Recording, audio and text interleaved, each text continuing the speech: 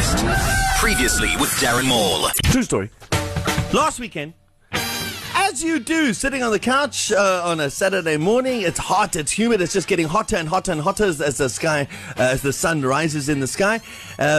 Carols going on about, Dave, don't forget to mow the lawn. Dave, don't forget to mow the lawn. You know, as wonderful married women do to men. You know, just that's so subtle reminders all Well, the time. if they did it the first time, yeah. Yeah. You wouldn't have to remind them over and over and over. As Dave tells me all the time, you know, I'm so sorry I didn't get home from work earlier than 7 o'clock and mow the lawn for you. But it's fine. It's fine. Do it on the week. Anyway, the fact is, it's hot.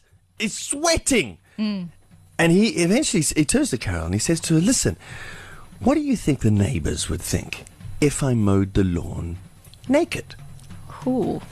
And Carol was straight away. She was like unfazed. She was fine with it. She was like, well, they probably think I married you for the money. Darren Maul every morning.